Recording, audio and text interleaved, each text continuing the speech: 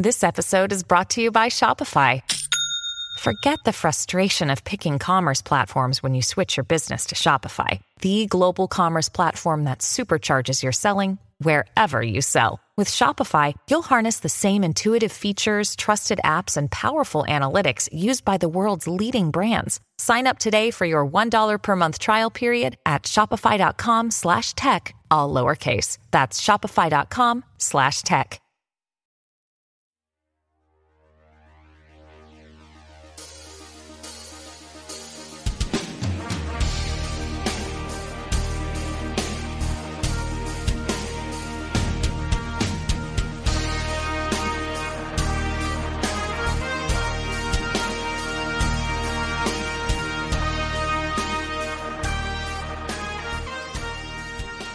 Greetings, dear listeners. This is another exciting episode of the Remnant Podcast. I'm Jonah Goldberg, your host, and we have in the studio today my former colleague,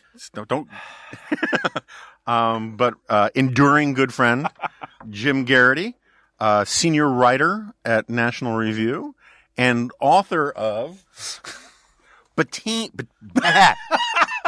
Between Two Scorpions, a dangerous click novel. And there's a picture of Jim on the back that is sort of halfway between puckish and charming and creepy dude that uses way too much internet at the public library. Jim Geraghty, welcome back to the Remnant Podcast. Jonah, it's good to see you. I wondered if there was life after National Review. I'm very, I'm glad for you to have me on. I'm glad to see that there's no National Review embargo. I can almost see in your head, gears in your head. You haven't really left National Review. You're still with National Review Institute. You're still going to contribute to us and all that stuff. You've just got this other thing going on. The book I get asked about a lot. I'm sure you do. And, what the heck do I know? I hear from lots of people who hear from people asking what the hell I'm doing. And I think they're all terrified of asking me directly. But but yes, no, look, I love National Review.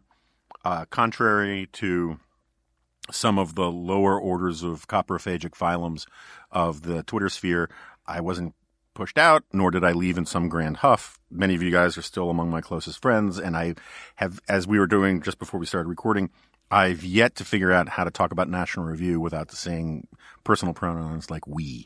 So it will always be near and dear to my heart, even when I'm luxuriating in my Aegean villa, thanks to the immense profits from my media empire.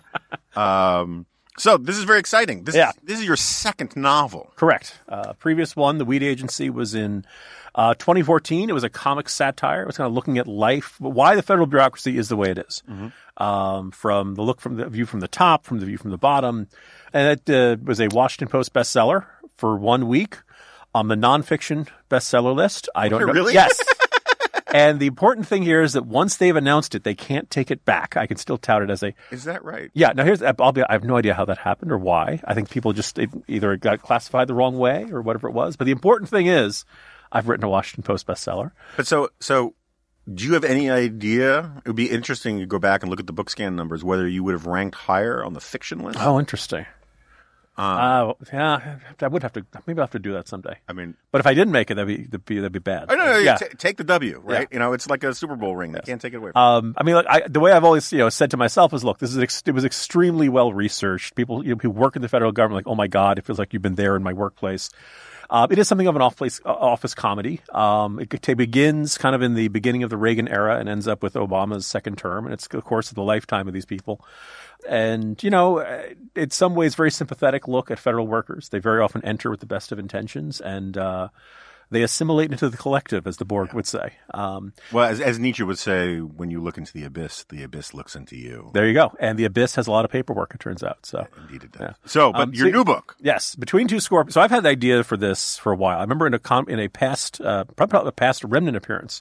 It sounds like a very dark Zach Galifianakis web TV show. It's not, though. No, but that'd be kind of fun to see. Between Two Scorpions, people are like, are there scorpions in it? No, but there are snakes and there are bugs. There's some very Indiana Jonesy elements to all this. Okay. It's about a small CIA team that basically has been operating with a very long leash for a very long time, and all of a sudden they get word about a terrorist group that is planning something terrible and planning something completely different. And I wrote a little bit about this earlier this week. This is very 24-ish. This is very much chasing the bad guys. There's a lot. If you don't like seeing people shot in the head, this is probably not the novel for you. And you mean imagining, because there are no pictures. There are some. I did a graphic. So at one point they find the novel of a man who's slowly. They find the diary of a man who's slowly going mad because he's been trapped on Snake Island, which is a real place off the coast of Brazil, which has more snakes per square meter than any other place on Earth. And oh, by the way, it's the home of the most deadly snake venom on the entire planet. What? The golden lancehead viper, I believe, is it? Really? I thought the Gabon viper was the most poisonous. But anyway. Well, So they find. So I've always believed, if you to show off the sheer geekiness to your audience, role-playing games, they call them in-game artifacts, right? The idea that when you're reading something and you see what the character sees, right? This, if they talk about a map and then all of a sudden you're reading it, the story, and there's the map, right? So they find this guy's diary as he's slowly losing his mind, trapped on this Snake Island. And so I was like, you know what? I'm gonna write it myself. I'm gonna handwrite it. I took them. I put them in. You know how you get the parchment look for paper? Mm-hmm. Put it in coffee. Yep. All those years of spilling coffee on papers on my desk, I finally figured out that's how you give it that kind of brown, golden, burned the edges, all that kind of stuff. I learned this when I used to make counterfeit baseball cards. But anyway, there you go. All right. So when you get to that, all the illustrations are me and all that kind of stuff. And on Facebook, at one point I wanted to do this as a graphic novel. And then I realized just how long it was going to take to actually draw all this kind of stuff. So, on social media, I've been sharing some of the pictures and stuff like that. So the short version is, we've lucked out, when it comes to the war on terrorism, believe it or not, in that as bad as 9/11 has been, as bad as Orlando, San Bernardino, Islamist terror groups by and large don't understand us. Mm-hmm. They thought that the 9/11 attacks were going to destroy the American economy. Now, we went through some very rough times, no two ways about that. It was a terrible event, but it did not destroy us. They seemed to think that there was some sort of mechanism or something in there that ran the whole country. Khalid Sheikh Mohammed, apparently in his interrogations at one point, said to his interrogator, I'm paraphrasing, but the gist was, how the hell were we supposed to know George W. Bush was going to invade Afghanistan? Right. We thought, ISIS. He also, I believe, said more than once, ow, quit it. But anyway, go on. Or glug, glug, glug. Yes. ISIS believed that their videos were going to intimidate us, and so the good news is they don't really understand us. But I started thinking about, if there was a terror group that really did study American culture, that really did study American pop culture and our media and how we think and how we react to things, and said, okay, how do we really frighten the American people? Without giving too much away, in addition to landmarks having your attacks occur in any town, America, if you're having, various, okay, so if I use the terms the Max Headroom incident, does this ring any bells to you? I saw your... I know who Max Headroom was. Okay. It was a really creepy thing, still unexplained. Basically, a guy, like a Max Headroom's lookalike, hacked a TV station and just broadcast for an hour or so, just saying weird stuff, and no one to this day knows how it happened or who did it. Yeah, and it wasn't Keith Olbermann. No. Okay. So this is you're a little your gist is right. He did it twice in one night. It was generally for only a couple minutes each one. One was during the regular news. The other one was during a broadcast of Doctor Who. This was back in like 1986, 87 or so in Chicago. And what they figured out was, he had the equipment usually you have your TV station in one spot, broadcasting up to a high antenna which sends out the broadcast signal. Right.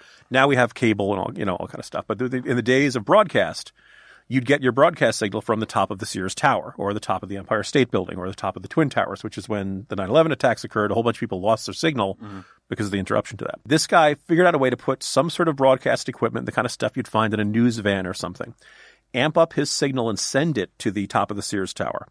And the Sears Tower then started sending out his signal instead of the one that was supposed to be coming from that. The bad guys use this to we've all seen in the movies attention world, I have taken over, on every screen in Times Square or something like that. And that really can't be done. But this thing has been done back in the late 80s. And as you said, they never caught the guy.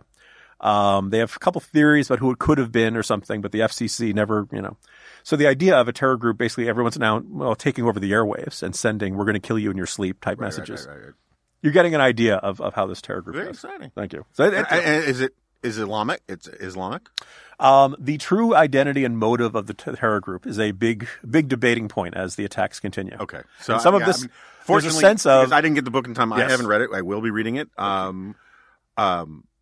But it spares me from any possibility of issuing spoilers. Yes. I actually don't know. So Excellent. you must police yourself about that. yeah. Let's say the short. I guess the simple answer is to say I won't tell you the exact motive of the terror group. I'll just say at various points, the goal appears to be terror for terror's sake. That there isn't a clear set of demands. There isn't a clear set, and that I think it enhances the fear. The other thing I kind of Some people just want to see the world burn. coupled with that, the other kind of more people ask it's not a political book. It's a thriller. You're meant to have a good time watching people's heads explode. And by the way, our good dear friend Catherine Lopez says she can't wait to read it. And this is the one where I don't know about you. When I go to the pearly gates and I meet St. Peter, I'm going to say, look, I know Catherine Lopez. No, exactly. And that should get me through. I think, so my thought, so the idea of Catherine reading all about all of the, get them and, all that kind of stuff is, I'm a little worried about that. But the other thing I think about is that, Are there many sex scenes? Go on. There's a post-coital scene. Okay. I'll just say, because everyone, there's a contest for like the worst written sex scenes. This is something that's a lot more fun to do than to write about or to read about. So my goal was to just, create the post-coital scene and let your imagination kind of figure out what had happened immediately preceding that. That was my way of dancing around that. But yeah, Catherine's going to read that too. So awesome. If there's any type of serious point to this, as I'm sure you no doubt have noticed every time you check your email, Jonah, and have tens of thousands of unread emails in there, we're an angry country. Just for the record, hundreds of thousands. Hundreds of thousands. But go on. Yeah. No, there are, I would argue, and some people would probably strongly disagree with me, there's a common thread between the nut job who was trying to send the bombs to the Trump critics, the guy who shot up the softball baseball game over in Alexandria, Omar Mateen shooting up the Orlando nightclub, and the synagogue shooter. Like, all these guys have basically decided, I'm going to find fulfillment in killing a lot of people. And if you're a terror group, if you're somebody who hates America, and you want to hurt Americans, you've got a lot of raw material to work with. Sure. And so that's kind of if there's any serious point in that, that's what Between Two Scorpions explores a bit. Yeah, no, it's funny. So, this is something I've talked about a bunch of times on here, is that one of the downsides to the interwebs is that prior to the internet, if you were, just to pick an example, a pedophile, it's really hard to meet other pedophiles, right? It's like you can't. You like to think so. You'd hope so. It's hard to advertise meetings, and and one of the problems with the internet, it is a lot, whether it's pedophiles or alt-right neo-Nazi types or whatever, it gives you the illusion that, and the affirmation that there are many people just like you. And it's always seemed to me that this was a real danger when it comes to things like terrorism, where these quote-unquote lone wolves type, right, all they need to do is figure out the right chat room where they aren't monitored, and you could get, all you need is 4 or 5 of them, never mind 40 or 50 of them. And the willingness, the sort of Colonel Kurtz willingness to do horrible things where everybody's reinforcing it amongst themselves could become a really huge problem. There was a show on Fox a few years ago, or 10 years ago, that was actually kind of great. It had Kevin Bacon and yes, the British Following. Yeah, and it was about this, I think he was a UVA professor, but he was like a professor of English literature, mostly on Edgar Allan Poe or something, and he created a cult where it was a stabbing cult. Yeah, people just got really stabby, and of course, it was obviously far-fetched, but I think there's possible. That's a thing in our future. Yeah, so I came up with this sort of if I were trying to be an evil terrorist, what would I do? And both the most positive and negative responses is when I showed this both to people who work in law enforcement. James Gagliano is a CNN law enforcement analyst who's been the FBI special agent for lots of years. People in the intelligence community who'd rather I didn't mention their name, things like that, who looked at this and said, yeah, we worry about this. Yeah. This is what you're describing in this novel is the sort of thing we've figured that there's not an easy way to stop. So yeah, so there, you know. So the two scorpions. I mean, if it's Okay, great. spoiler, we won't. No, okay, yeah. So, but like, is one terrorist group one scorpion, another terrorist group another scorpion, or is the evil Leviathan deep state the other scorpion? I mean, who are the scorpions here? All right, you ready for this? Yes. It is absolutely not. So we went through 1,000,001 different titles. Without getting into, people will be able to surmise certain things about me because of this novel.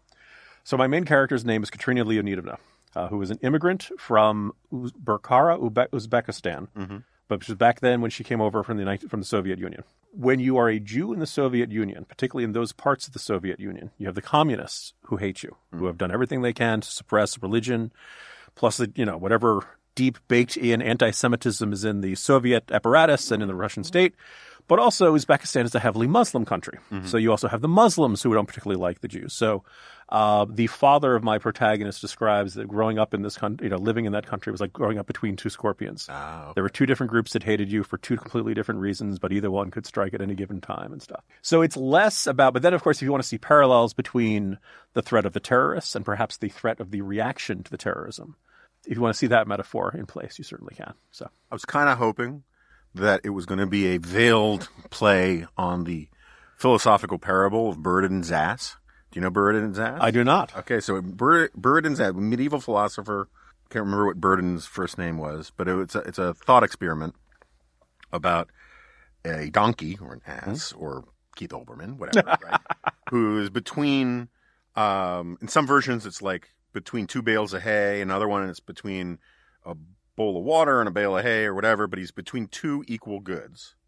And because there's no rational way to decide which one he should go to, he starves to death. And it's not a great philosophical parable, but it sort of stuck with me. The paralysis of analysis or the paralysis of indecision? Or There's something like that in there, and it supposedly gets into medieval notions about the limits of reason and all sorts of stuff or something like that. I am sure I'm going to get just deluged with people saying I've completely mangled this, but that's the way I always remembered it. There are a couple of those kind of like Zeno's arrow. There are these fun things like that. So do you? Let's stipulate that the American marketplace is full of wise and discerning consumers, and this becomes a runaway bestseller. Do you see yourself going sort of Brad Thor on us and becoming just a full-time novelist? If that door was open to me, I'd be very tempted to do it. I also noticed that I imagine you might be in the same way.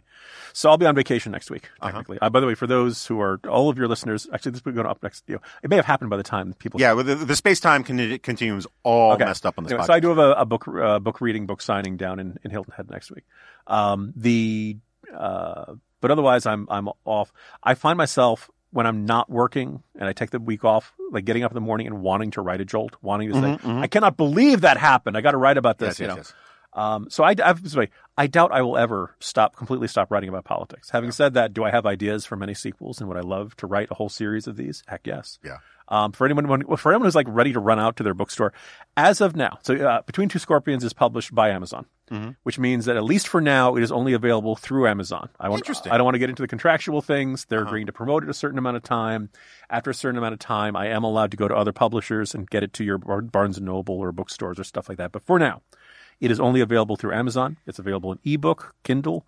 That's an entire $3.99. If you've enjoyed my work over the years, this is a nice way to say thank you.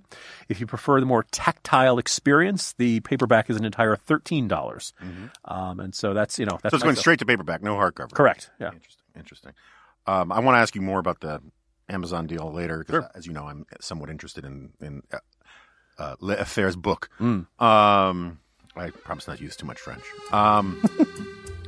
But no, it's funny you say this about the compulsion to write. It's one of the reasons why I need hobbies because like I don't know what to do with downtime except to drink brown liquor and watch weird TV and write, and read, but I read to write. I read stuff that to use to write. And having what we created the Corner on National Review, the group blog, 2003-ish, something like that, 2004-ish. I want to say. And so for almost 2 decades, right? Better part of 2 decades, whenever I felt like I needed to sort of opine on something, I had an immediate place to go.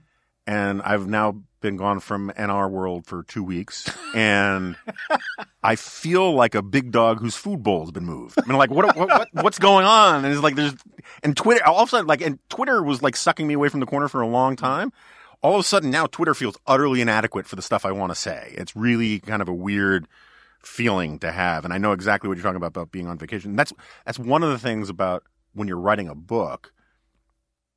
You always it's a double-edged sword, right? Because on the one hand, writing books is awful because no matter what you're doing, you feel like you're wasting time, right? Like if you're working on the book, there's all this other stuff you got to do. Mm-hmm. If you're doing the other stuff, you're like, damn it, I got this book I got to get done, right? Mm-hmm. But the nice thing about it is that you always have an excuse to just open up your laptop and get back to work because it's just background, obligation.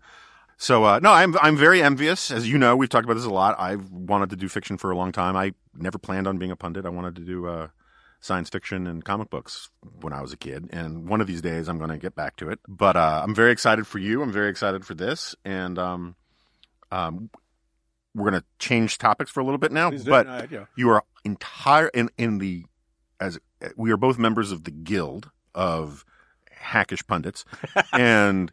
and self-promoting book authors. Mm-hmm. So anytime you feel like, as we're talking about something else, you say, well, this reminds me of something in my book. Right. You get a free pass. All right. Okay? So that's fair. And we will award points for creativity, sort of like segues for the advertisings on these podcasts. For example, this week's episode is brought to you by Sleep Number Bed. As I've explained before, I actually love Sleep Number beds, and I really, really, really want to have them. And I mentioned this, and then somebody, when we were talking about doing a Q&A podcast, said, well, why don't you explain why you can't have one? And the reason I can't have one is when we redid our house, the architect that we used was, I don't mean to make light of this, he was towards the end of the thing, and he was mugged and horribly beaten in DuPont Circle. Oh, my God. And he phoned in the rest of the job, and he got the measurements of our staircase. Understandably. Yeah. So he phoned in the measurements of our staircase. And so when it came time to move in, we had this unbelievable crisis where almost none of the furniture that had once been upstairs that had to be moved out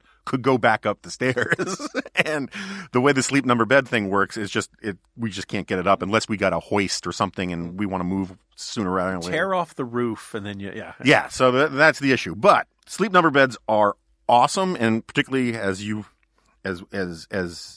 as I move further and further away from the platonic ideal of the perfect physical form, I find that like I have more and more back problems, more and more sleep issues, and Sleep Number beds are fantastic for dealing with that kind of thing. If you've got if your wife has, or your spouse or partner or occasional guest or whoever is in this post-coital scene in between two scorpions, whatever issues you might have, it just allows you more choices for how you can do things. I have been known on occasion to snore, and what my wife has to do these days is physically move me, which is a difficult task under the best of circumstances, and this solves a lot of those kinds of problems. So maybe you've considered a Sleep Number bed but thought you couldn't afford one. But can you really afford to be tossing and turning on your old mattress, compromising your sleep? There's never been a better time to save on proven quality sleep. It's the lowest prices of the season right now at your nearest Sleep Number store. So many couples disagree on mattress firmness. Sleep Number 360 smart beds let you choose your ideal firmness on each side, so it's just right for both of you. The Sleep Number 360 smart beds are so smart, they sense your every move. It's kind of like Skynet for a mattress. And automatically adjust to you, keeping you sleeping comfortably throughout the night. Sleep Number has been ranked number 1 in customer satisfaction with mattresses by J.D. Power. For 2018 award information, just visit jdpower.com. So, come in during the lowest prices where a Queen Sleep Number 360 C4 smart bed is now only $1,299. Save $400 for a limited time. You'll only find Sleep Number at any of the 575 Sleep Number stores nationwide. Find the one nearest you at sleepnumber.com/dingo. That's sleepnumber.com/DINGO. There you go.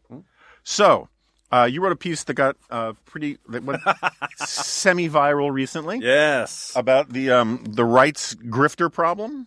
Yes. This is a subject that is near and dear to my heart. It's one of the motivating factors for my new thing.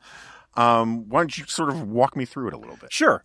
So for those who follow online conservatives, I've been trying to figure out some sort of way to describe what I've recently been calling it the David French War. Mm-hmm. If you can, is it Sohram Ahmari? I feel like I've dealt with the guy. I rarely pronounce his name, at least never rarely pronounced correctly the first time. The French and Ahmari War maybe is a good way to. I'm waiting for something to do with the French and Indian War. If only he wasn't from Iran, but right? from India. Yeah. Like, but what, anyway, what were the writers of this timeline thinking? Yeah.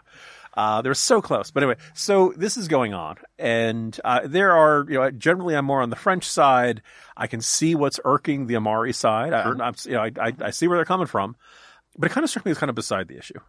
All of this was kind of a theoretical. If you look at what's really ailing conservatism.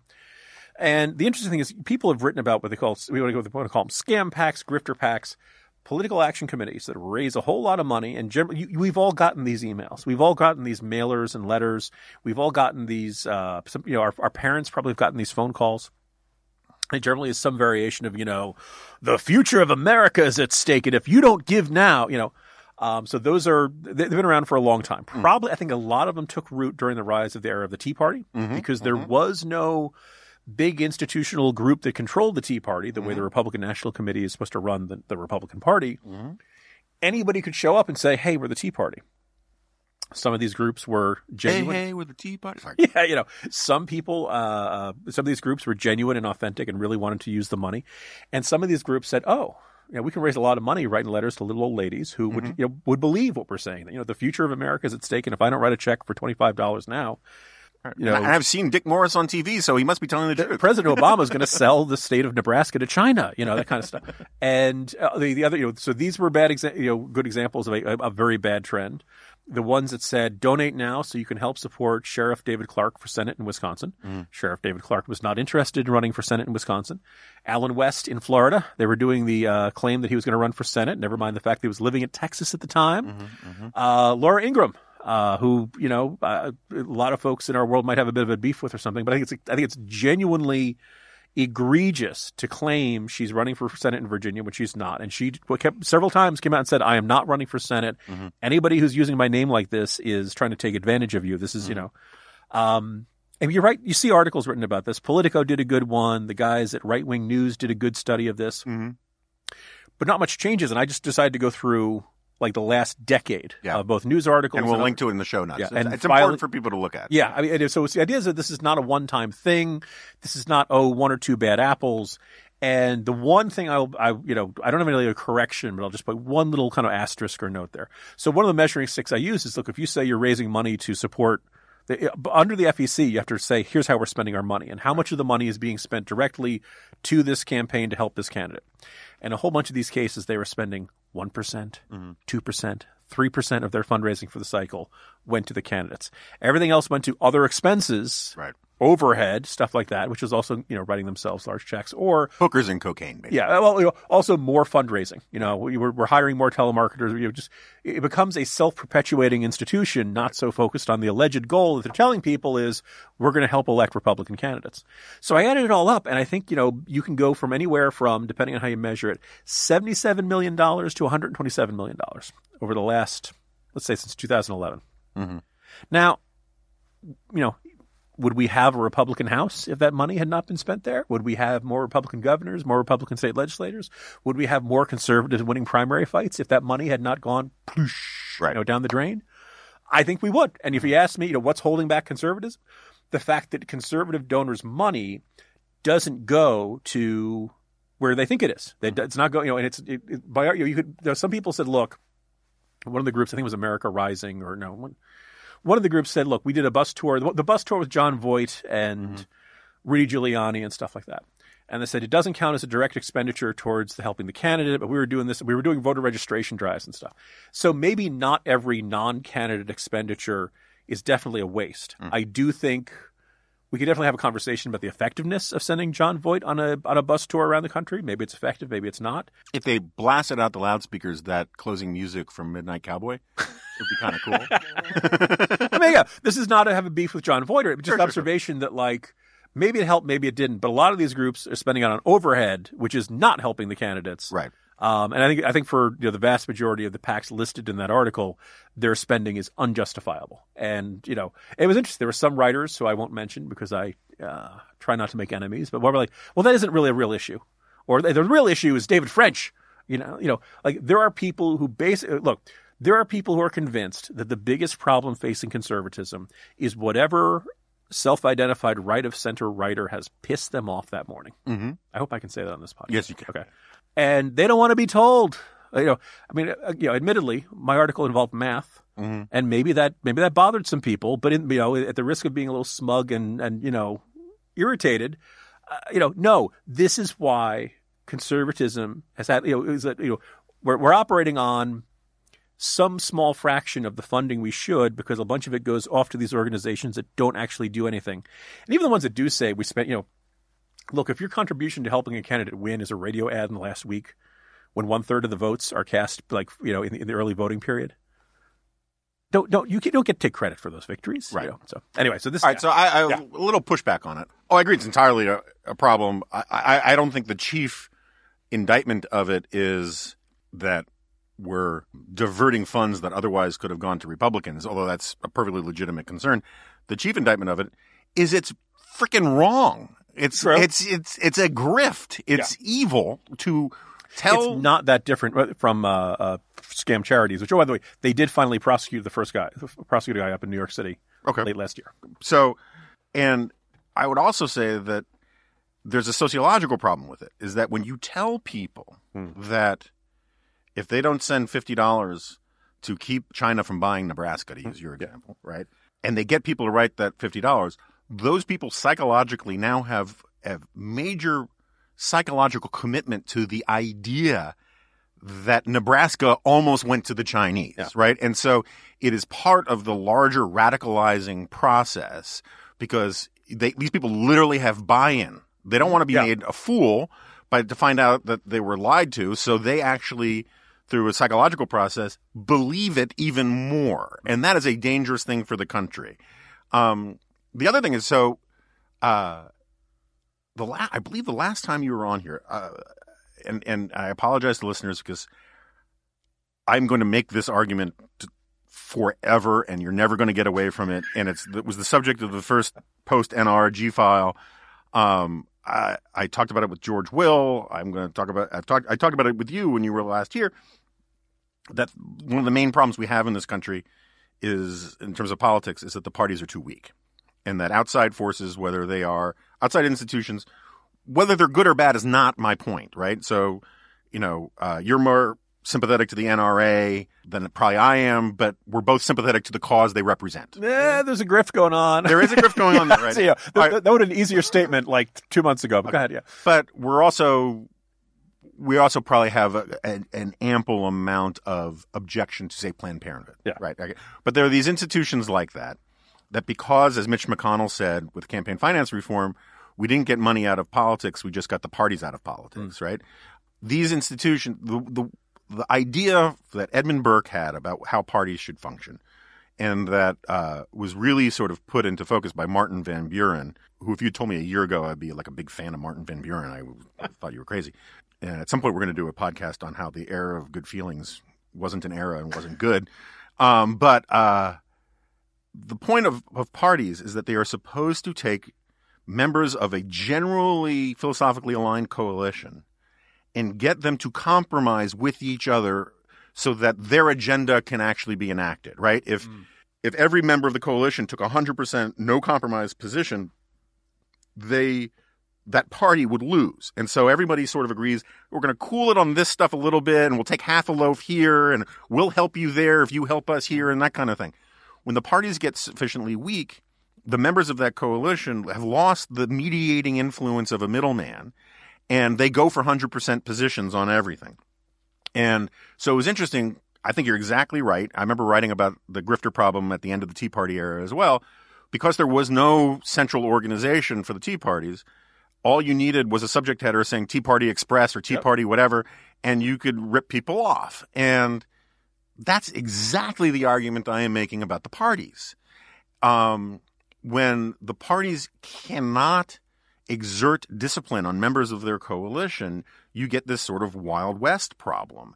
And if I had my druthers, I would even be open. I mean, I'm philosophically, I'm very sympathetic to the idea that money is speech and that people should be able to whatever. But so maybe we keep that part, maybe we don't. I'd have to think about it. But what I would definitely do is get rid of all limitations on giving money to parties. And the parties when they're healthy, they have an institutional interest in their long-term brand. When they're weak, they just basically become marketing brands. It's sort of like, you know how they're like there are dairy farms that make butter, and then maybe they sell their butter to Land O'Lakes, or maybe they sell it to Safeway as this generic brand. It's still the same butter because it's a commodity. That's what the RNC and the DNC have generally become, is just brand names that are slapped on at the end of the process. And so that's one of the reasons why the party has gotten so Trumpy, is because the guy in power is now the brand of Republicanism. And I would argue that what we need are much, much stronger parties, because that would temper a lot of this stuff. If you didn't have the good housekeeping seal of approval from the GOP or the DNC, a lot of these grifters couldn't do what they're doing. Yeah. By the way, worth noting, it's interesting you brought up Trump in this context, because this did get a little more attention than usual recently because of David Bossie and the organization that he had founded, and the fact that very little of what they were collecting over the last cycle was actually being spent on. Because he said he was setting up a PAC, or he'd take an existing PAC, and he said our new mission will be to elect Republicans who support the Trump agenda. And we're going to support them in primaries, and also, and I don't have the numbers in front of me. It was something like 3%. Some extremely small amount actually went to candidates. The vast majority of it went to perpetuating this David. And word of this got back to the president's, crew and serious advisors said, wait a minute, Bossie's fundraising saying he's helping you, Mr. President, and he's not. And Trump, exploded over this. Roger Stone had an issue like this, where he had set up some organization, much smaller amount. I want to say it was like the high six figures, but of that, I think less than $100,000 went towards direct efforts to elect the president, and the rest went to like ball gags and various leather apparatus. His sex dungeon. I like to think of this as in volleyball. I set it up for you and you spike it, Jonah. So look, if you're a Trump fan, you should be livid at these guys, right? These guys are saying they're helping the president. They're raising money off his name, and then they're keeping the money for themselves. And so, first of all, of course, this is the right venue to complain.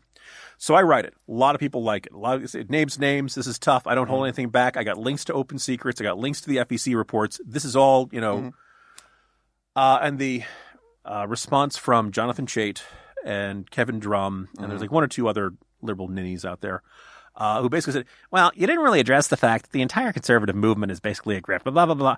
And it was just, in fact, Drum, I know, is almost the funniest. Like, this is a really great reporting, and I really shouldn't say anything negative about it. But... And then he continued. I was like, no, stop right there. And by the way, I just nearly gave Jack a heart attack because I wanted to pound the table really hard, but I know that every time I do it, it sounds like there's a drum solo going on while I speak. Calm down, Khrushchev. There you go. Oh, my God. So I was just like, this is great reporting, but no, screw you. Shut your mouth. And anyway, so yes, your observation that in the end, the Trumpified Republican Party. Look, there are a lot of reasons why you don't want your movement to turn into a cult of personality. If you're going to pick it, you better pick the right personality. Yeah. The degree to which, apparently, CNN was doing a big thing today where they said they couldn't get a single Republican to come on air to defend Trump's recent statement that if a foreign government offered him assistance again, he would take it. Of course, he would look at it. He wouldn't go to the FBI. My first observation, by the way, is in this environment right now, if someone claiming to be from a foreign government comes along and says, "Comrade, I have all kinds of information about your," this is my Russian accent, about your opponent. Thank you for the explainer. Yeah. Can you do a Ted Cruz accent in Russian? Harris Shaw. До свидания, comrade. The gist there being if anybody offers you Oppo research and they seem to be from a foreign country right now, it's almost certainly a setup. Okay, right. Don't take the if it's not the media, if it's not law enforcement, this is But Trump doesn't even do that. He doesn't even recognize that. So no Republican lawmaker was willing to go on CNN today and defend this. He puts Republican lawmakers in a situation where they can't defend, and so they're just not going to do interviews because they're going to be asked about this. So a couple of things on that. One, I was just having a conversation earlier today with somebody about this. Even if all of these grifter things were completely above board and actually committed to the Trump agenda, right, and all that kind of stuff, I am still, and again, this is part of the theme of this podcast. It's part of the reason why I'm starting this new thing.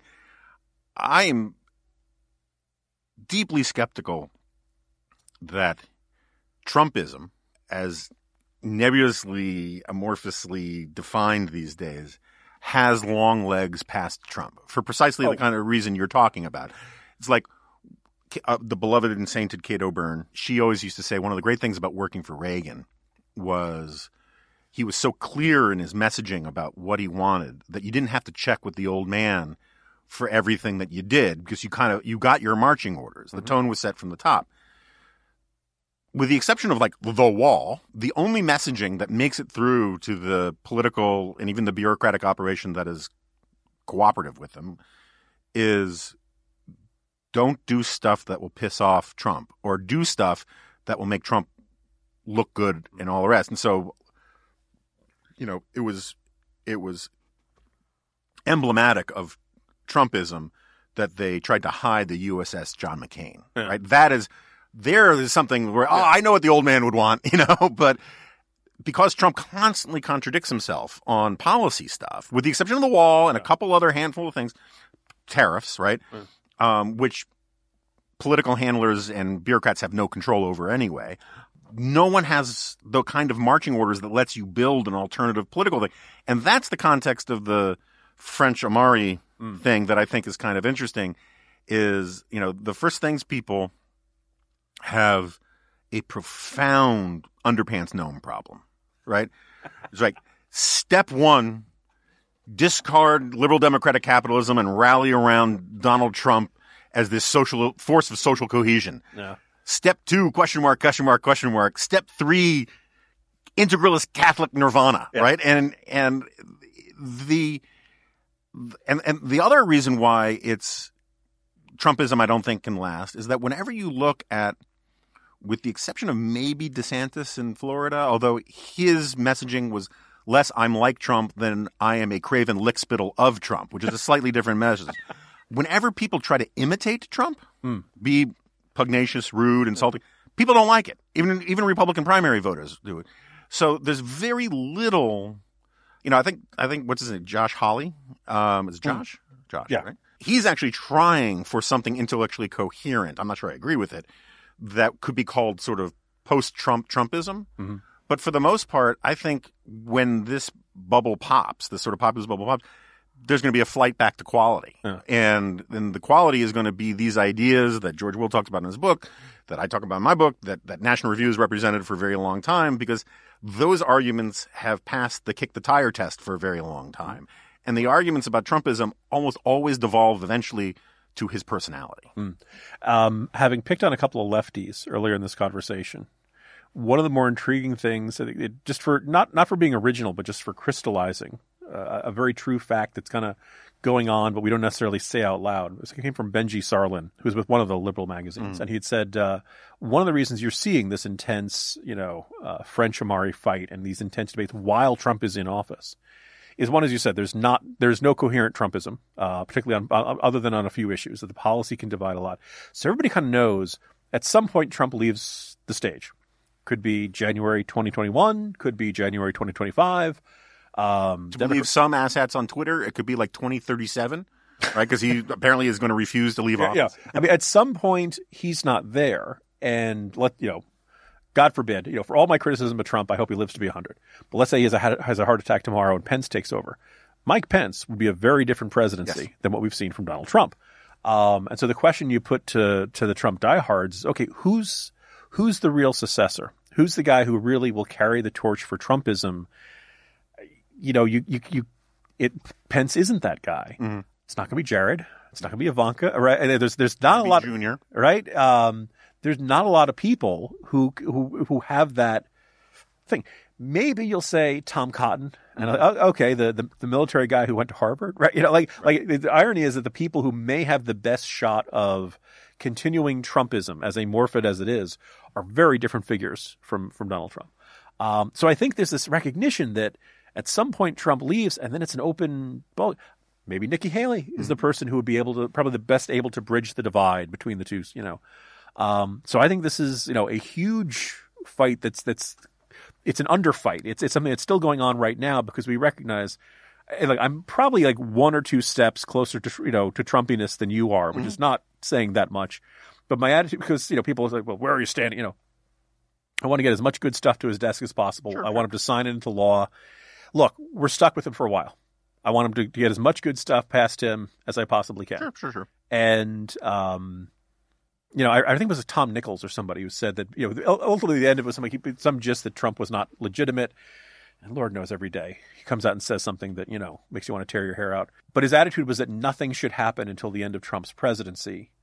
That basically American democracy should remain in stasis. American governance should remain in stasis for as long as Trump is president, because Trump was that illegitimate. And I was just like, that's not one, like, no matter how much you believe he's illegitimate, you know what? The Electoral College voted, the votes were counted. He is a legitimate president. He may not be what we want as a legitimate president, but and so he's earned the office. He's going to veto stuff. He's going to sign stuff. I want to get as much good stuff through there as possible. And at some point afterwards, we can, debate about who's right and who's, whether it was worth it. I was thinking on the way over here, Jonah, do you remember in 2010 when Christine O'Donnell was the litmus test of whether you were a true conservative? And if you were one of those squishies who wanted Mike Pence, who had like Mike Castle, pardon me. Right. Mike Castle, who had like a 52 ACU rating, right. He was going to be on your side just barely more than half the time. Right. But you know what he could have done in Delaware? Won. Yeah. So anyway. So the idea like this, if you're not with us, you're to betray, nobody argues about Christine O'Donnell anymore. I don't see a lot of people arguing that, if only more people had, stood behind the witch, everything would have been hunky-dory, Yeah, or if she just used blood magic, which is much more effective. No, I agree with that. And this gets me back to my hobby horse about the parties, is that the parties have an institutional interest in, they would rather have a liberal Republican hold a seat than a conservative Democrat.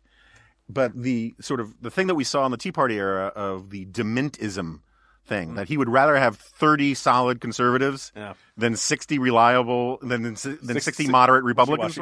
There are teams of East German scientists that could dedicate the rest of their lives to teasing out the stupidity of it, right? But there was this idea that purity is more important than persuasion, which just ran rampant through big chunks of the right. And it's still, and the problem is that that's over. The problem is that what succeeded is worse. It's because what's worse is that it's, by my lights, it's that persuasion still doesn't matter, but purity doesn't matter either. And it's just raw political calculation and cult of personality stuff. And I'm with you. I want to get good stuff to his desk. That's fine. But where I thought you were going to go with what's going on here is that, and this is a subtle point, but intellectuals, right?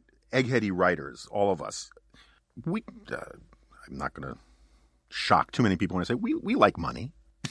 But contrary to a loss of asininity on Twitter and whatnot, it's not our primary motive, right? If it were, there are lots of other occupations we would have gone into, right? One of the things historically is a sociological matter that sort of intellectual types, political types, trade on is status and influence. And right now there is so much of the sort of backdrop of the Amari French stuff, which I don't think necessarily applies. I know it doesn't apply really to David too much, and it may not even apply to Amari, but to the forces that align on one side or the other, is an argument about whose arguments are going to be dispositive about what it means to be a conservative, what it means to be a right-winger. And so it's a lot of this it's a lot like campus feuds or office politics, where people are jockeying to say, when the dust settles, we're the ones who get to say what is a conservative. And I find it really interesting on Twitter. And to the extent I read the brick-brack stuff thrown at me on the interwebs, there's been an enormous spike in people calling me so-called conservative, the so-called right today, or that first things thing was at least blatantly honest about it. Is that the conservative consensus is over. This whole idea of fusionism or liberal democratic capitalism being defining part of what it means to be conservative is over. They're wrong, I hope, but that's what sort of the argument is that we are trying to elect a new priestly caste of who gets to be the legitimizing forces out there. So Henry Olsen has an argument about what it means to be a conservative that is Tucker Carlson has an argument, Yoram Hazony, and downgrading the market and elevating people who are pursuing the highest good is the new understanding of what conservatism is. And it just so happens that they're the ones who want to decide what the highest good is. I'm not attributing bad faith to them. They just want to win the argument. Yeah. And so much of this stuff is actually sociologically should be viewed as prepositioning for the post-Trump era. Because right now, no one can win that argument because Trump is so unreliable as a bellwether, except for his personality, that you can't attach anything to it. There was this it's a weird analogy. 30 years, I don't know how long ago, a couple decades ago, in Florida, they tried to create this artificial reef out of used tires. And I'm fascinated by artificial reefs. And they dumped thousands of used tires into the ocean. And some of them were chained down and all the rest, but chains rusted. And they moved too much. And so none of the barnacles could stick to them, and you couldn't get an artificial reef to form around it. It just turned the ocean floor into a desert because they weren't grounded in. But when you dump like an oil rig, that thing sits there and stuff clings to it and becomes incredibly vibrant with life. Trump is like the loose tires. Nothing can stick to it. So everyone is sort of waiting for what comes after to create this new reef of conservatism, if you will. So let me get another beer. Hold on one second. No, God. As you're walking through that, I'm realizing. So let's picture, between 2014 elections and Trump comes down the escalator in 2015, right? Republicans have the House and the Senate. The presidency looks achievable, although we're going to go up against Hillary. Maybe there was a widespread overestimation of how difficult beating Hillary was going to be. Although I was on everyone says I get everything wrong. I always said she was wildly overrated as a candidate. So at that moment, a decent number of people who had identified as conservatives, who probably been active in the Tea Party movement, who had been really into it, around that moment they started saying, hey, you know what? Maybe the free market doesn't do it for me anymore. Some of these people, I find the people who had looked at social conservative values and Christian values. And I think if you're out calling people cuck all over Twitter, traditional social values and traditional Christian values are not your thing anymore. Mm-hmm. You have made your peace with the vulgarity and the harassment and the style of around that time, the tradition, the third part of the Reaganite stool, the third leg of the stool, foreign policy of muscular, what some would say warmongering, but a no hesitation about military conflict against threats to us. They started looking at Iraq and Afghanistan and said, I don't know if that works for us anymore. So it's kind of at a moment where you would think the conservative would be like, aha, we finally, we're on the verge of it. All of a sudden, this rethinking started. Now, I'll be financial crisis was a big part of it too. Yeah, no, I am fascinated by. I am generally skeptical of most of the proposals to regulate the big tech companies. Mm-hmm. Last month, I was over in Austria. I got a chance to speak to Organization for Security and Cooperation in Europe. Austrian Defense Ministry, super cool stuff, basically saying, here's what happened in America. Here's what happened in America. You know who else spent time in Austria? What? You know who else spent time? Anyway, go on. I'm sorry. But, to do the presentation, I did really, soup to nuts research into what happened and stuff. And kind of this sense of Facebook and all these other companies really did drop the ball. They really should have been more aware. They really were offering sales to anybody. There were things that should have been red flags to them that were not. When everybody says we need to break up Facebook, I really want to ask people, so is the issue you don't think they should also own Instagram? Right. Because is that really what's bugging people? What really makes people angry at Facebook was, Trump got elected, you SOBs, and we think Russian ads did. Now, a big part of my presentation was that these Russian ads were kind of silly, kind of over the top. They weren't really the sort of thing that, if English was your native language, right? They didn't really understand American political culture. So I think their effect is greatly exaggerated. But on the other hand, I don't think I have no particular faith in Mark Zuckerberg. I have no particular faith in Jack over at Twitter. I do think that there are a whole bunch of suspensions and accidental terminations of account and all kinds of stuff that makes that I agree with that. Yeah. I just don't know if I trust the federal government to come in Right. and fix any of this and to make it any better. And I really feel like if Twitter and Facebook and Instagram and YouTube and these companies had come along and said, we're progressive companies. We're going to create a platform that is theoretically open to everyone, but in the end, we don't want you using our platform to promote messages we disagree with. We're going to get rid of neo-Nazis. We're going to get rid of crazy conspiracy theorists. And we're going to get rid of conservatives who offend us. And this is who we are. There's nothing if that had been the setup since the beginning, I think people would be much more, well, okay, it's their company, they're free to do it. They pitched themselves as we're going to help connect you to the world. And there was none of this stuff when they started. So in effect, these big tech companies are changing the deal after they've eaten up the mainstream, the regular media. Right. By the way, for everybody, who also gets annoyed when National Review does our little fundraising pitches and stuff. Do you mind if I take a moment to tout National Review now that you've left, Jonah? Yeah. I hate writing the fundraising letters. I hate writing, But on the other hand, we're not reliant on a tech. It's not like Facebook can suddenly pull the plug and destroy National Review, and we can't reach anybody. Now they can take down the National Review Facebook page or something. Twitter, we can be as individually subject to it as anything else. But what keeps NR going is we're not reliant upon YouTube or anything else. Dennis Prager, God bless him, they take down his videos. Right. Steven Crowder, these guys built their businesses, built their brands, built their identities on these platforms under the expectation that they would always be around. And all of a sudden the tech companies say, nope, you're not there. Can't have you anymore. So I get that irritation, the idea of, wait a minute, the free market, the people operating the free market are not honoring their agreements. Maybe a fraud lawsuit would be a better tool. Yeah, look, what is it, Section 230 or whatever? The thing that makes this distinction between publisher and platform that lets these guys. I'm open to reasonable visitation of that stuff, but at the same time,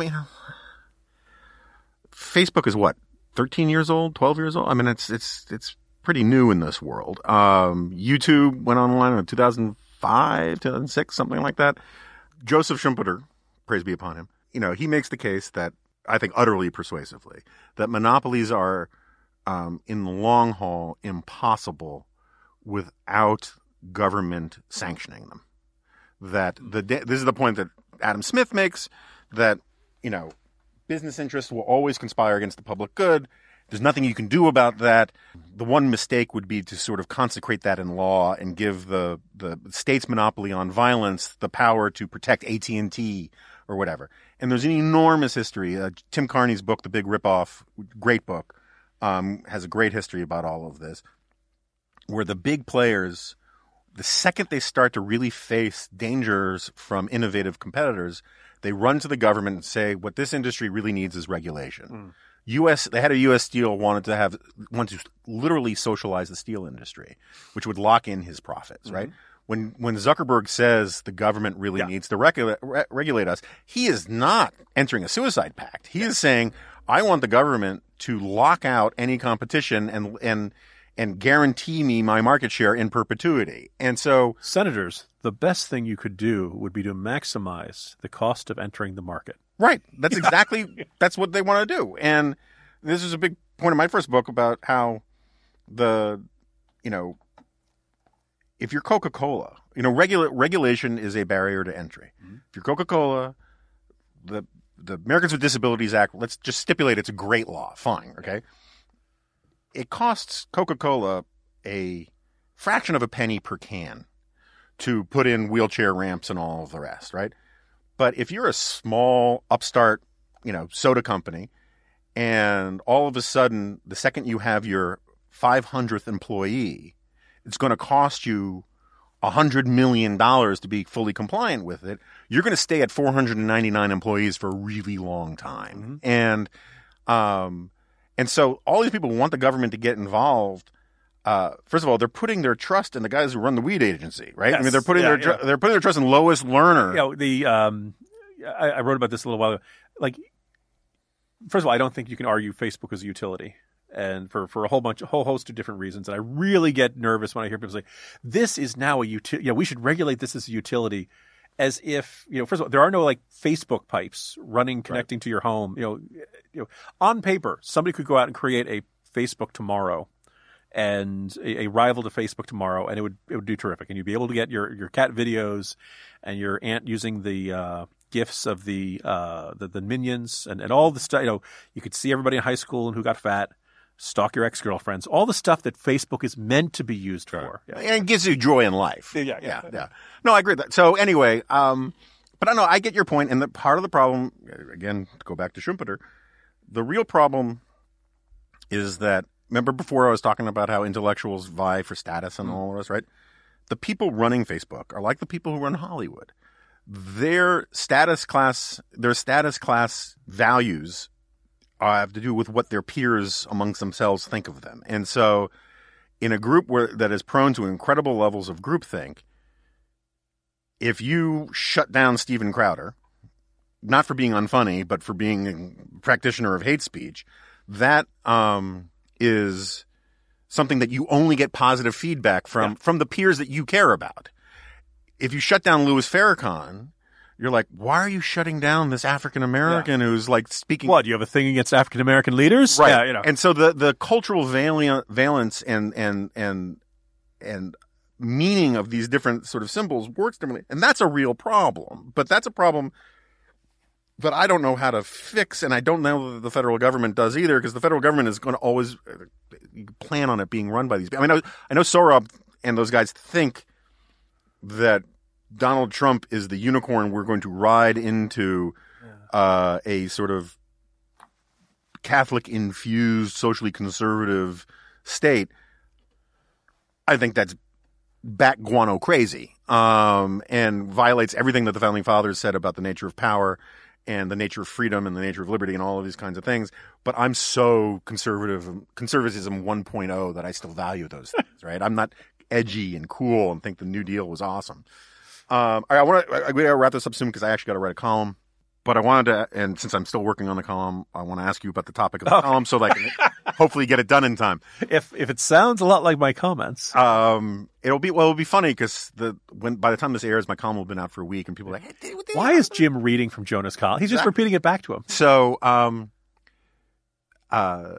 Jack pointed me out to this quote from Scott Adams on Twitter, where Scott Adams says that it was crazy for Nancy Pelosi to get into an insult war with the world's greatest public insult master, right?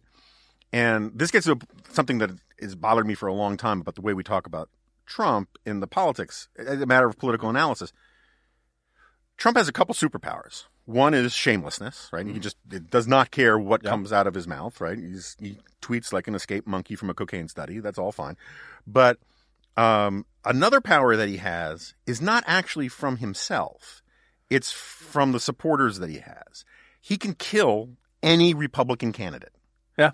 By basically saying he's bad or he's not helpful or whatever. Yeah. But the key there is Republican candidate. He has sway over the Republican, significant chunk of the Republican base that you cannot get a winning majority in any election if Trump turns on you. By the way, one of the rare cases it didn't work, Roy Moore. Right. Because that one time, come on, Mr. President, Well, but that's the dilemma for people like Cory Gardner, is that Cory Gardner needs the Trump base, but he also needs 10 more points. Yeah. And the 10 more points is really hard to get if you are a head past the sphincter suck up like DeSantis is to Trump. And so but anyway, my point is that superpower only works against Republicans. When he attacks Nancy Pelosi, who is he convincing to all of a sudden not like Nancy Pelosi anymore?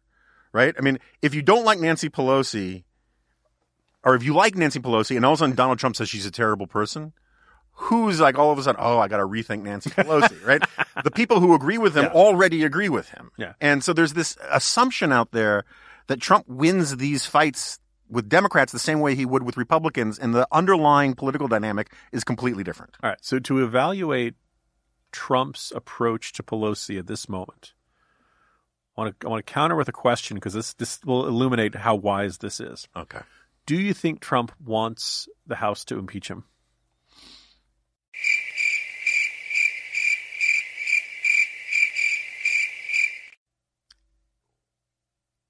People are thinking. I'm thinking. People were thinking there's some audio. Right? The podcast just stopped right there. Well, actually, as a side note, did you listen to the episode of The Editors where Charlie and Michael? I've not. I've heard people raving about it.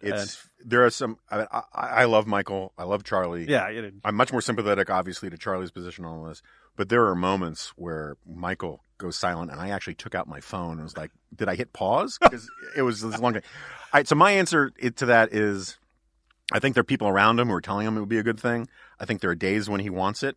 I think there are days when he doesn't want it. I think because he lives in the moment so glandularly, I don't think I can dispositively say he's all in on one strategy versus another.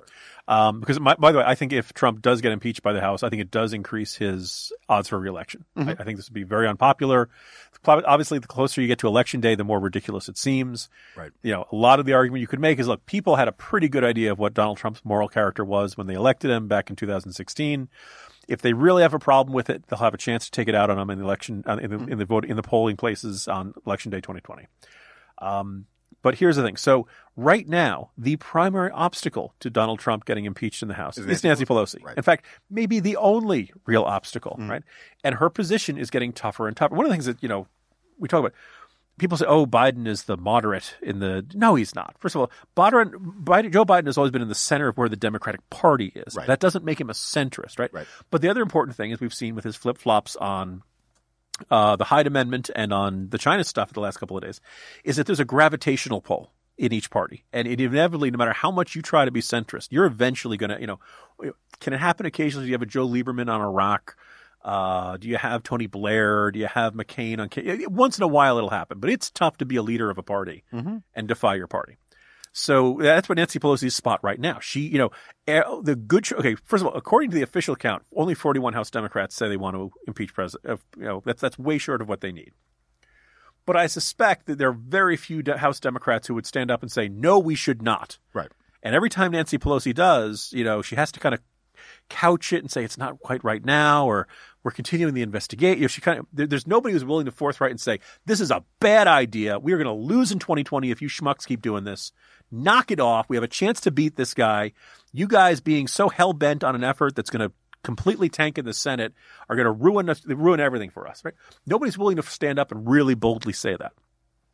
So when you've got one side of the argument that's very vocal and strong and loud and proud and all that, and the other side of the argument's almost embarrassed to express itself in public, which side do you think is going to win, right? So I think the pressure on Nancy Pelosi is only going to increase and increase. So if you're Trump, if you want to be impeached, you don't attack Nancy Pelosi. You make her weaker and weaker. Like you kind of, you every time he attacks her, he strengthens her, right? Democrats say, good, Nancy Pelosi is really sticking it to Trump. So, in a way, each time he attacks her this way, he's elevating her.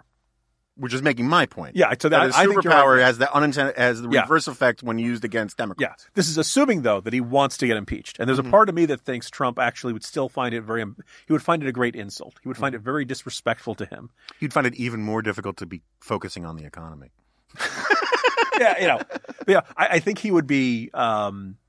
Look, you think he's complaining about Mueller? He would be complaining about this, and this would stick in his craw because they impeached that Clinton guy, and that guy was a creep. That guy Clinton, he was doing all that dirty stuff with women and lying, and he even lied under oath. Could you believe that guy? That mentality, that Trump would be insulted to be in that category. So I think on some part of him does not want to be impeached.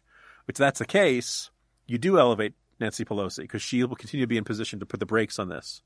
Yeah, even if it risks 2020. But I don't want to insult you, but I think you were flirting with Donald Trump four-dimensional chess master speculation here. No, I think there's no strategy going on. Okay. Yeah, it's entirely impulsive on how he feels that day and what the Fox News Cryon says that day. That's But I'm saying that because these are the two warring. Right, no, that I agree with. That was why I had my long pause about trying to answer because I think there's some days he goes one way and another.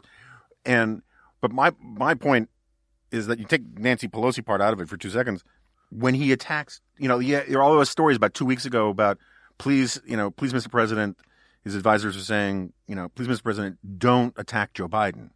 Yeah. Because, you hear from Trump world, and I know people think that like I am this unbelievably radioactive person that is completely as the as the Amish would to, a pimp. Somebody who used a zipper. Yeah, I am shunt, right? Or as the Klingons do with discommodation, they've all turned their back on me and never talked to me. I actually hear from a lot of people in Trump world, they all think Biden will clean his clock. And with the caveat, which I completely stipulate, that you never know when Biden's going to say something completely nuts, right? Like he can just, in the middle of an interview on Meet the Press, he could just start shouting, "Get these squirrels off of me." Yeah. And everything changes. Look at the Joe Biden of 2019. Like people's idea of Joe Biden was shaped from 2009 to 2016, and they had this vague, wacky Uncle Joe. Right. Oh, that Joe. Making the faces behind Obama at the State of the Union. People forget he earned a lot of goodwill by being Obama's wingman. Yeah. And once you take Obama out of the picture and it's just back on Joe again, one, the flip-flops that he's had to make so far. Sure. I mean, I say, honestly, it was interesting to see the Trump's attacking Biden on health the same way he attracted Hillary on health. The Trump attacks on Hillary on health seemed unfair or somehow out of bounds until she friggin' collapsed at the 9/11 ceremony, right? And then all of a sudden, she's had walking pneumonia for 2 weeks. We just didn't tell anybody, right? I think Joe Biden. Look, he's 77, going on 78. That's Oh, he's an old dude, and he's an old weird dude. I stipulate, right? But my point is that when Trump calls him Sleepy Joe or Sleepy Crazy Joe or whatever the thing is this day, that helps Biden. It just simply helps Biden. Okay, so right? I know you want to wrap up. Can I just fume how bonkers furious I am about Joe Biden promising we're going to cure cancer if he gets elected? Sure. This happened earlier this week. Yeah. And it did not set off a fight. Maybe the media is always going to take it easier on a Democrat. And maybe they're used to Biden, but gosh darn it. There are more than 100 varieties of cancer. People I know are fighting cancer right now, right? And this is not the sort of thing you can just promise, like I'm going to build a new bridge over there or something like that. And I hated it when John Edwards did his whole Christopher Reeve is going to rise and walk when John Kerry's president of the United States. I remember I went back and I checked the Charles Krauthammer columns and Charles Krauthammer, who had every friggin' reason in the world to believe, right? So if Charles Krauthammer can call this out as shameless demagoguery and raising people's hopes, by golly, people can say to Joe Biden, you don't get to make that promise. Right. No, I agree with that. I remember in 2004 how horrified I was at the Democratic convention where, I don't remember if it was Edwards or somebody else, but somebody said, wouldn't you like to have your own personal medical repair kit under your bed? And when the moment you have a problem, you can just inject stem cells or whatever it was, right, and cure your problem. That's just evil stupidity. And it would be good to sort of go back and look at all the people who were talking about, like doing the stem cell thing because all roads must lead to unapologetic support of abortion. And so we're going to say we're going to cure everything if we can just harvest stem cells from embryos, right? So I agree with you on that. My only point was that there is this there's this assumption, the way in the draft I have the column, I might have to cut all of it, but I remember Rich Lowry and I used to talk about this all the time at Obama rallies. You would see the supporters behind him on the stage, whatever, and Obama would tell a joke. I'm not saying it was a terrible joke. Sometimes it was just a little sort of quip. It wasn't even a joke. Worth a chuckle from a normal human. But when he said it, people were doubling over in laughter, right? It was like the Monty Python skit with the joke that makes you laugh to death. I mean, it would be like, oh my, the tears of laughter. And it wasn't because it was objectively funny. It was because people projected upon Obama things that weren't there, and it magnified the effect of the joke.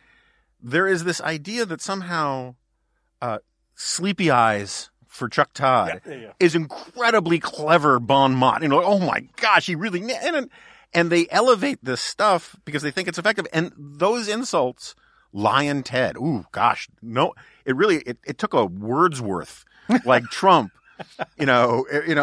maybe only Oscar Wilde could come up with something as clever as saying a competing politician is a liar and putting the word lion in front of it, but people have convinced themselves that he is a lexicological genius of the zinger. He's just simply not. The power of it isn't in the wordsmithery. It's in the signal to his base. I'm not supposed to like this person anymore. And that only works against Republicans. It has the opposite effect because of negative polarization or negative partisanship against Democrats, because it is a signal to the other side's base. if Trump hates this person, I must love them. Yeah, I'm going to make two minute disagreements with that, and they're pretty darn minute. The first is when Trump makes what's the advantage of making fun of somebody's appearance? It's fun. You don't need to know anything else about him. Yeah. Okay. Right? When he calls, sleepy eyes Chuck Todd, you don't need to have any real. You don't ever need to watch Meet the Press. You don't need to have an opinion about Chuck Todd as a journalist. You don't need to have an opinion of Chuck Todd as an interviewer. I actually think he's actually pretty good. I think he's way better than David Gregory was. That all you have to do is, look at his eyes. They look kind of sleepy. I don't really think they're that bad. But anyway, so the idea that it's a joke that everybody can get, right? It's as plain as the nose on his face, right? But the second thing is, it's kind of amazing. Remember that when Marco Rubio tried to do Trump's shtick in the primary and it didn't go well? Like Trump comes up with a nasty nickname for somebody, and the media treats it as a big deal, repeats it endlessly. And he has this people every once in a while people observe the coverage that got him the Republican primary and kind of helped him win the general in 2016 is continuing in 2020. Oh, sure. Like the media could say the Flight 93 election has never ended. Yeah. Well, yeah, but it's also that sense of you won't believe what Trump said. No, actually, believe me, we're well into his presidency now. I will believe what Trump said today. Trump could say, it's not news to me. You'll believe that he said it. Yeah. But there's Trump came up with compared Pete Buttigieg to Alfred E. Newman, right? And Buttigieg said he'd never heard of it, proving that he was studying too hard when the rest of us were reading Mad Magazine. But that would turn into a story, and I'm sitting there thinking this was cable news segments were all about this. Trump has an amazing ability to talk about things that you don't need to be at a fine place like the American Enterprise. You don't have to care about policy. You don't have to care about all you have to care about is here's a picture of Pete Buttigieg. Here's a picture of Alfred E. Newman. Do you think they look alike? Sure, that's fair. That's a fair point. That's a fair point. My only point is that, it's not a good thing. I think this is I just think Scott Adams is high on his own supply when he thinks that low energy Jeb was one of the greatest, epithets in the history of political state. I mean, maybe Cicero came up with, low energy Cato the Elder. But I mean, come on. Low energy Catiline. No. All right. And then we really do have to wrap up. Okay, sorry.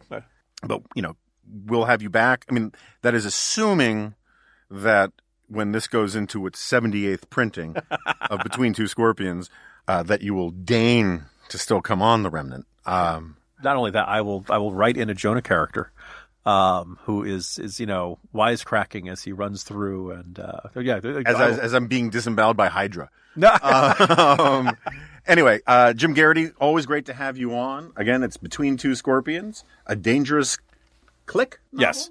Yeah. The gist is that there's a small group that doesn't work well with others. Much like many of my colleagues at National Review. Anyway, thanks very much. And thank you to Jack, our producer, ombudsman, human being thing. And surprisingly lifelike, as we used to say about Mitt Romney.